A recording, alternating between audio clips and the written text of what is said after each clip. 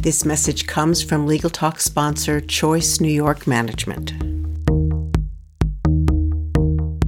The devil's in the details, and at Choice New York Property Management, we take care of them for you. 15 years and 300 buildings and counting, we've become the most reputable company in the field, and our philosophy hasn't changed. Your home is our priority. Visit choicenewyork.com to learn more.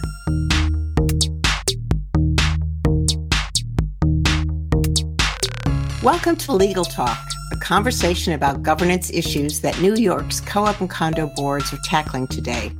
I'm Carol Ott with Habitat, the New York City magazine for co-op and condo board directors.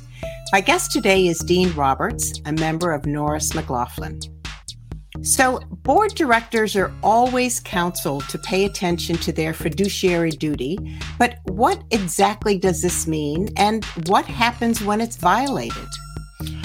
A great question. Fiduciary duty is shorthand for what is really a bundle of obligations that directors have. Duty of care, to be attentive at a meeting, duty of confidentiality, which is the one that tends to get directors in the most trouble. That is where, either intentionally or unintentionally, boards always have the most difficulty with. And that is keeping proprietary information that you learn as a director confidential. So if I'm on my board and I think one of my fellow board directors is violating this duty, perhaps they're not keeping things confidential or something else, as a board, what can we do about it? And if we don't do anything about it, are we at risk? Yes, they are. This is a constant issue with boards we represent. And the primary problem with it is so many co-op bylaws don't address this issue. The better run co-ops have their attorneys review their bylaws and put in place specific ways for censuring, suspending, or in worst case scenario, removing a director. But most co-op bylaws are silent on this point, and you're stuck dealing with the business corporation law that requires a shareholder vote and 50% of the shareholders. It's cumbersome and a very big stick for what is oftentimes a smaller problem.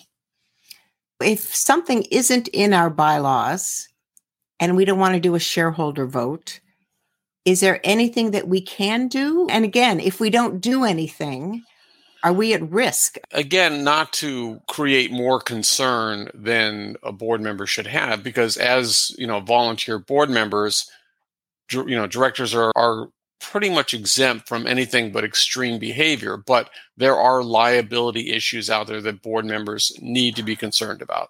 Primarily, if a board member is disclosing confidential information about, say, a shareholder, and that causes some harm or damage, in theory, the board has exposure because it failed to do its duty to maintain confidentiality. And even if it doesn't do harm, but say a shareholder gets annoyed. This is the one issue that I think is universal with shareholders, and that is the expectation of privacy, that the board should not be snooping through shareholder files.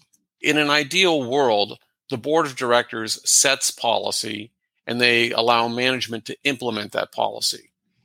Unfortunately, directors sometimes do not understand that boundary line and think it's their job to, micromanage the co-op. And I have had instances where a director will come down to the management office, sit in a room, and methodically go through individual shareholder files. That is an absolute no-no. Is there anything that we can do proactively? I mean, I guess we check our bylaws. There's a lot of things you can do. And of course, you should consult with your legal counsel first to review your bylaws and see what your options are. I'm actually in the process of updating a couple sets of bylaws on this exact issue, where we are specifically giving the board the power to censure publicly and privately a board of director who goes astray, to suspend them for a limited period of time, and in worst case scenario, with a supermajority, the board can remove the director who's violating policy. If you censure or suspend, I'm not quite sure I understand the difference. Is that something that we're doing internally? A censure is a written statement to the board to say, Director X on Y date engaged in X behavior. And the classic example of that was a director was using confidential board information to solicit funds for his organization. And the only reason he got caught is he was dumb enough to CC everyone on the board. So, that was a straight up no-no. And there, the co-op did not have the tools to really deal with it. So that resulted in the creation of this 3-step process: censure, suspension, and removal. Censure can be internal to the board. So there's a memo of what they did. It can be public to the shareholders to let them know that this director is problematic. And then when that person's term is up, people might consider voting differently. And suspension is just what it means, that the board collectively with a supermajority vote suspends them for a meeting, 2 meetings, 3 meetings, some period.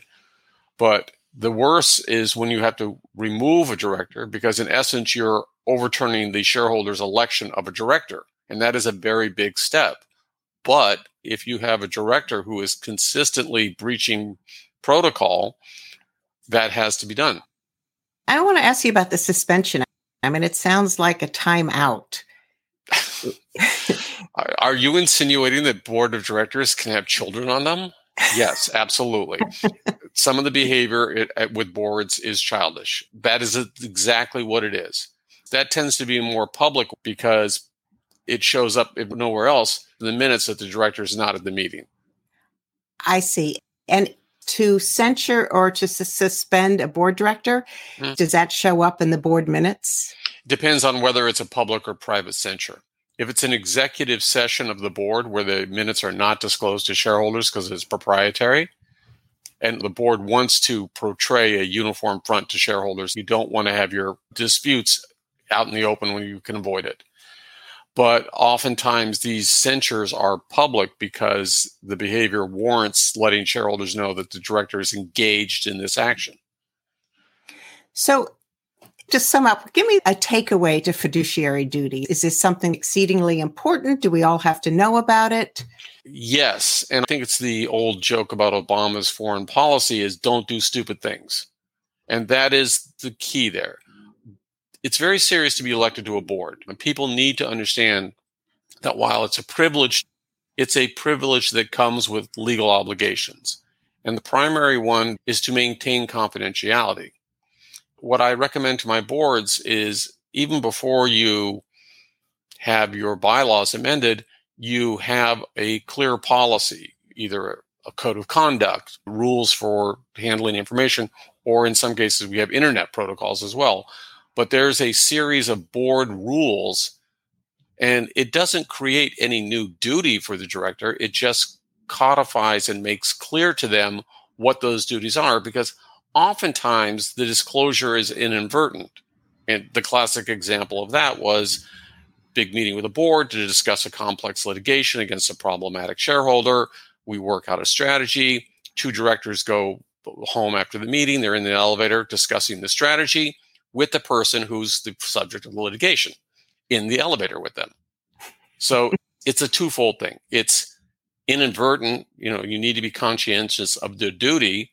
And also for those directors who will improperly disclose private information or misuse private information, you need to have policies in place so it's clear both what the duty is and what the consequences are. Thank you very much. A wise word to all boards. Thank you, Carol.